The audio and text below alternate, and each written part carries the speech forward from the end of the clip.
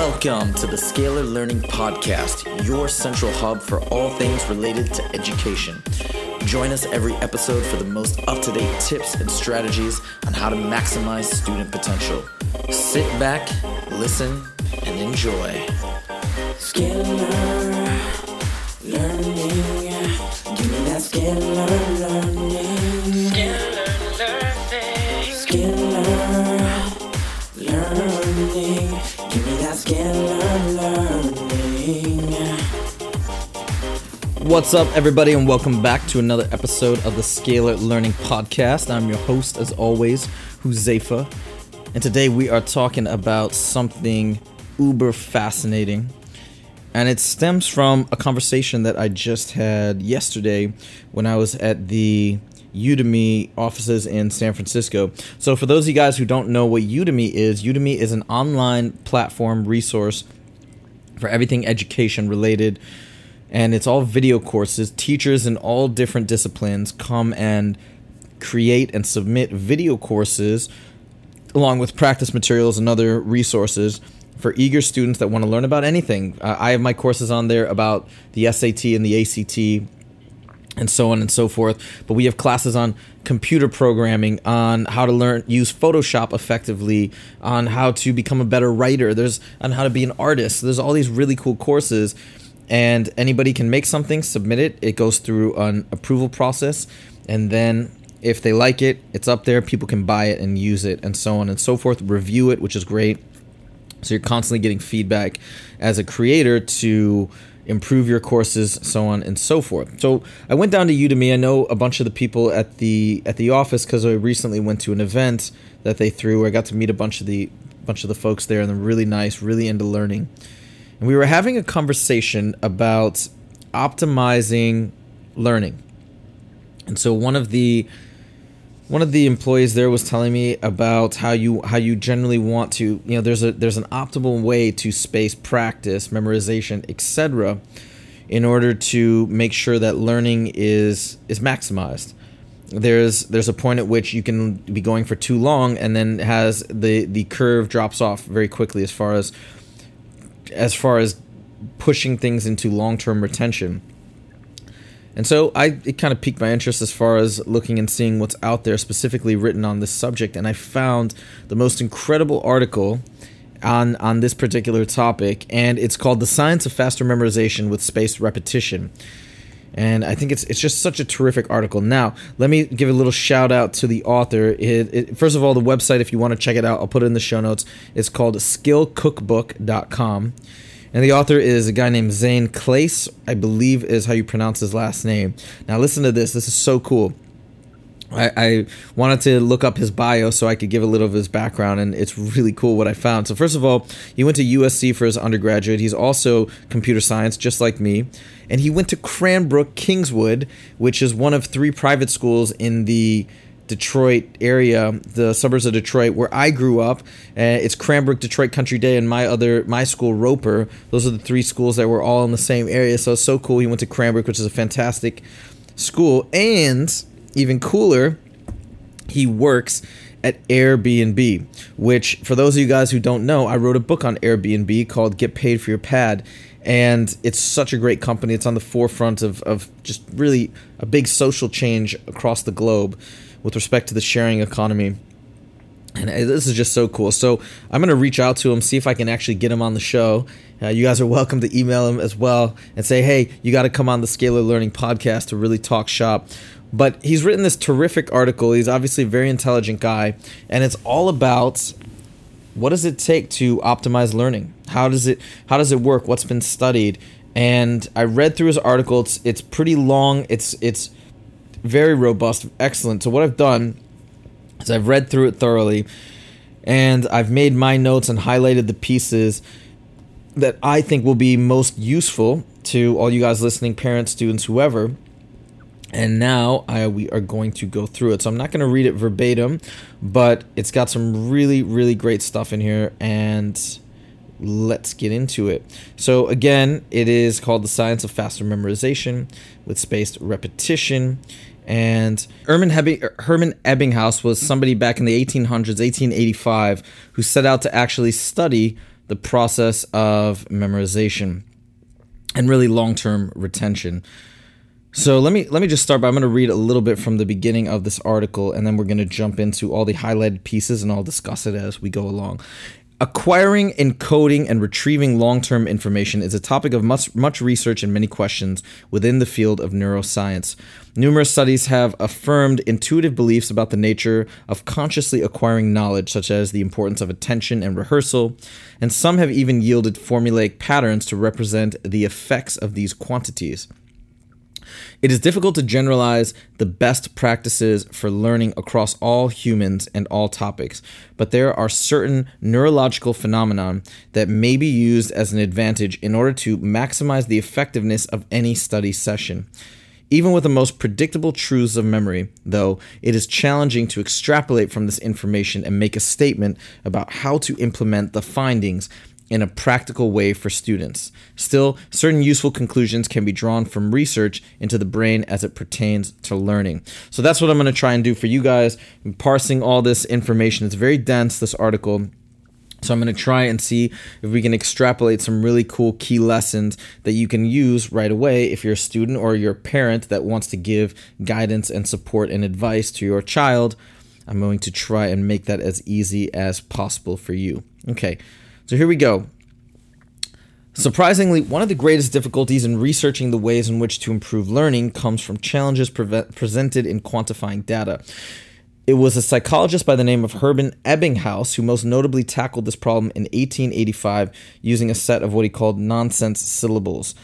So he established a savings method used to sum the long-term retention of information, wherein attempts required to relearn material are compared against attempts to originally learn the material in order to create an index pertinent to long-term memory. So he's comparing these two things. He's comparing, relearning stuff that we already know compared to new material.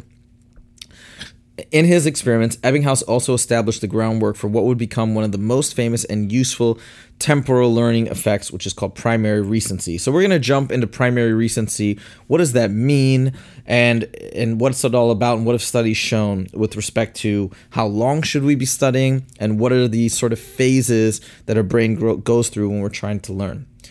Among the first things he noticed was the fact that lumping studying time together into one large session was significantly less effective than breaking it into several small sessions. So this is a huge conclusion. One long session of 3-4 hours with no breaks, it's not optimal. He also noted that further practice of material after the initial acquisition of knowledge increased retention in the long term. That makes sense. All he's saying is for more practice, you're going to learn it more effectively. Well, no big surprise there. Okay, so now let's talk about prime times. Okay, this is something that this primary recency idea has, these things called prime times, and this really talks about the phases where what's going on when you're sitting down. So we got a first prime time, and we've got another phase called a downtime, and then a second prime time. The prime times are most useful for learning. So that's the first prime time and the second prime time. And then it says, while retention is significantly lower during the downtime. Furthermore, as the length of any given session increases, the relative size of the downtime also increases. So that period where retention won't be as effective, it's going to grow disproportionately as the session grows. So what it means is, let's say we have a 30-minute session and you have 5 minutes of downtime. It's not as though if you have an hour session, now you're only going to have 10 minutes of downtime. What's going to happen is you jump to an hour, now you may have 15 or 20 minutes of that downtime. So it's going to increase disproportionately. And that's the issue. That's the reason why this article, Zane and neuroscientists advocate having these smaller sessions broken up, or at least having a break of some sort. Okay. This supports Ebbinghaus's original findings in that the percentage of total time of a session which is less effective is increased during longer study sessions. So he's got this graph in his article where he shows for a 20-minute study session, we've got basically what looks to me to be like somewhere around like 3 or 4 minutes of downtime. When we get to up to 40 minutes, it almost looks like we got now almost 15 minutes of downtime. 10 minutes maybe. And then as we get to 80 minutes, now the downtime is now, it's no longer a sliver. It's more than a third is what it looks like. It looks like almost like 35 minutes worth of downtime. So you see the downtime is increasing disproportionately. So some researchers have suggested that a study time of 20 to 30 minutes is ideal. And being that the relative size of the downtime increases well above 20% after this point, right? Like I said, that the longer session, it's almost 35, almost 40%. It is clear based upon the primary recency effect that the first prime time, so now we're talking about, now let's actually look at the different prime times and what can we use these different periods for. The first prime time, meaning when you first sit down at the beginning of a session, that's most useful for learning new information. Okay, so really your brain, what does that tell you? That tells you that right at the beginning of a session or a class or whatever, your brain is ready to absorb new information. What about the downtime? Is that totally useless? Should you just do jumping jacks? Well, no, that's not what Zane is saying either. The research shows that the downtime is useful too for learning, but not in necessarily looking over or reviewing new material, but for the practice piece. So ideally, we want to use the first downtime to learn new information. Then we want to practice what we've learned, okay, during that downtime. And then we want to go back for the second prime time. We can again now start learning something new. So the downtime is an excellent opportunity to expand learning by placing information in a different context, as well as review of past information. Games and other interactive techniques are perfectly suited for maximizing downtime. Finally, the preferred use of the second prime time by teachers is that of closure, re-rehearsing information which was learned during the session, preferably in a slightly different way, in order to maximize retention for the next study sessions. So that's really interesting. In fact, almost serendipitously, I suppose, my course for the SAT math is structured just like this. Now it is. I actually recently changed the structure, and it actually coincides with what they're recommending. I have the critical concepts lectures, then I have several practice problems that you can work on, and then a walkthrough of those practice problems, right? So it's sort of like the prime time, then we have the downtime where you're doing the practice, and then you jump to second prime time, you can watch me actually solve. So it's like a review of what's already been learned, which is kind of interesting. But it seems that even if you're organizing your studying that way, let's say, for example, for history class, you can spend the beginning part just reading, researching, reviewing your notes, maybe use your downtime to write a couple practice essays, answer some sample questions, whatever it may be, and then come back to some review after that. All right, now we're going to shift to the discussion of long-term memory, and this is a really cool part of the article. So he says, long-term memory is said to be based upon two key factors, activation and strength. Anderson showed in 1976 recently accessed information always performs better in retrieval time, and the amount of practice with regards to the information is relevant, assuming that the information was not recently accessed. So this makes sense, right? Like, so if you're of course going to retrieve something much more quickly if it's something that's been recently accessed. So interestingly, the level of activation, which is the ease of retrieval, spreads to concepts which are related to the topic that was activated. The positive benefits of activation as it pertains to recall decay quickly over time, but benefits of practice has a much longer standing impact upon the speed and quality of recall. And then it makes one other point. It says studying items which are conceptually linked will also trigger this activation effect. So what is this saying? This is saying that really the way the way to optimize learning is to, if you're grouping some things that have some sort of related context, instead of just repeating one thing over and over, if you study a few things that all sort of link back to each other, that's going to improve recall and your ability to retrieve information. And he gives an example here. So when speaking about American history, for example, it is useful that the brain will provide easier access to related terms through the use of the effect of recent activation. Ultimately, it simply implies that humans are better at recalling... this is a side topic. Humans are better at recalling information that they are thinking about and using. So the idea here is, hey, if we're using the same information in a few different ways, we're using it tangentially when we're talking about a related topic, now it's going to make everything congeal nicely in our minds, and it's going to be easier to retrieve it accurately. So that's the idea, and I think that makes a lot of sense too when you're organizing studying, or even if you're breaking it up. We were just talking about law school yesterday. if you can group things together in bunches that are all related as you're arranging your study sessions, it's going to be a huge help. Okay, as he continues on, he says, placing small bits of quickly rehearsed information in varying contexts can further improve long-term retention. Okay, so how does it do this? It says, first, it increases the probability that the information will be linked with a greater amount of other information. Secondly, it increases the depth of understanding of the information by studying other ways the information can be used. For example, when studying Chinese, this is a great example. Rehearsing the same word over and over is not as useful as studying 3 words which share common characters. The brain uses the power of recent activation, and furthermore, the overall understanding of each individual character is improved. So this is, I think, such a cool idea, as opposed to just nailing down one word over and over and over. When we're thinking about vocabulary, for example, forget even about foreign languages. If we're grouping 3 words together that all can be used maybe in the same sentence or same context, maybe even are synonyms, it seems to be that this would be an optimal way of studying than just beating your head against one particular word over and over and over. So he says, in other words, quick rehearsal of related information is superior to repeated rehearsal of limited information. So that's the big takeaway there. We want related information. Okay.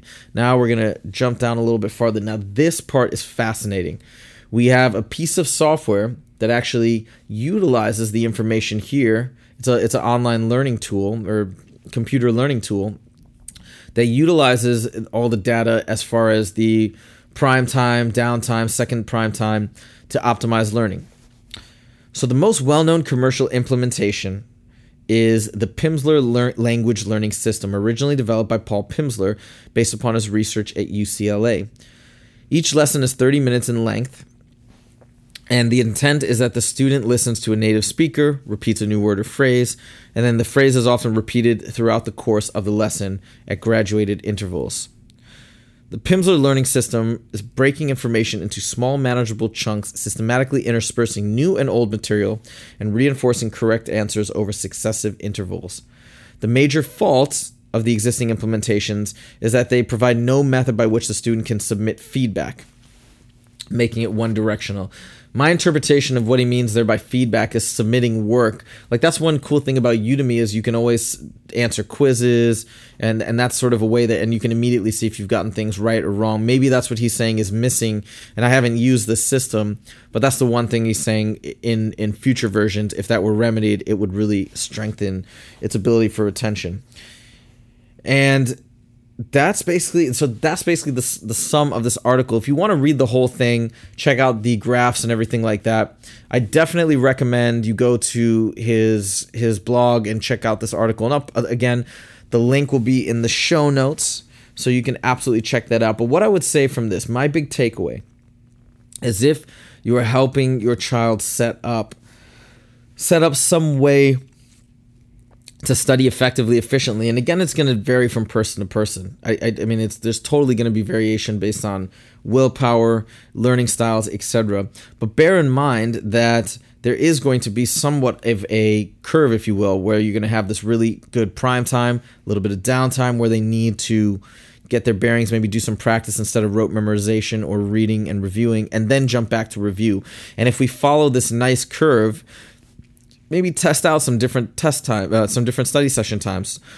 Try 30 minutes, try an hour, see what's going to work best for you or your particular child, and make those adjustments and go from there. So again, no one formula that fits all, but I think this will give you a great idea and great general foundation for figuring out a system to tweak this, improve it, and eventually perfect it. Hope that today's episode, guys, was very helpful for you and you learned a lot. Again, you can check out the show notes at www.scalarlearning.com. And if you have any questions or comments, email me at huzefa@scalarlearning.com. Would absolutely love to hear from you. If you haven't done so yet, make sure to subscribe to the podcast. We got new episodes coming out every day this summer, so it's going to be a lot of amazing information related to education. So please make sure and do that. Thank you guys so much for joining me. See you guys next time. Take it easy. Scalar learning. Give me that scalar learning. learning. Give me that scalar learning.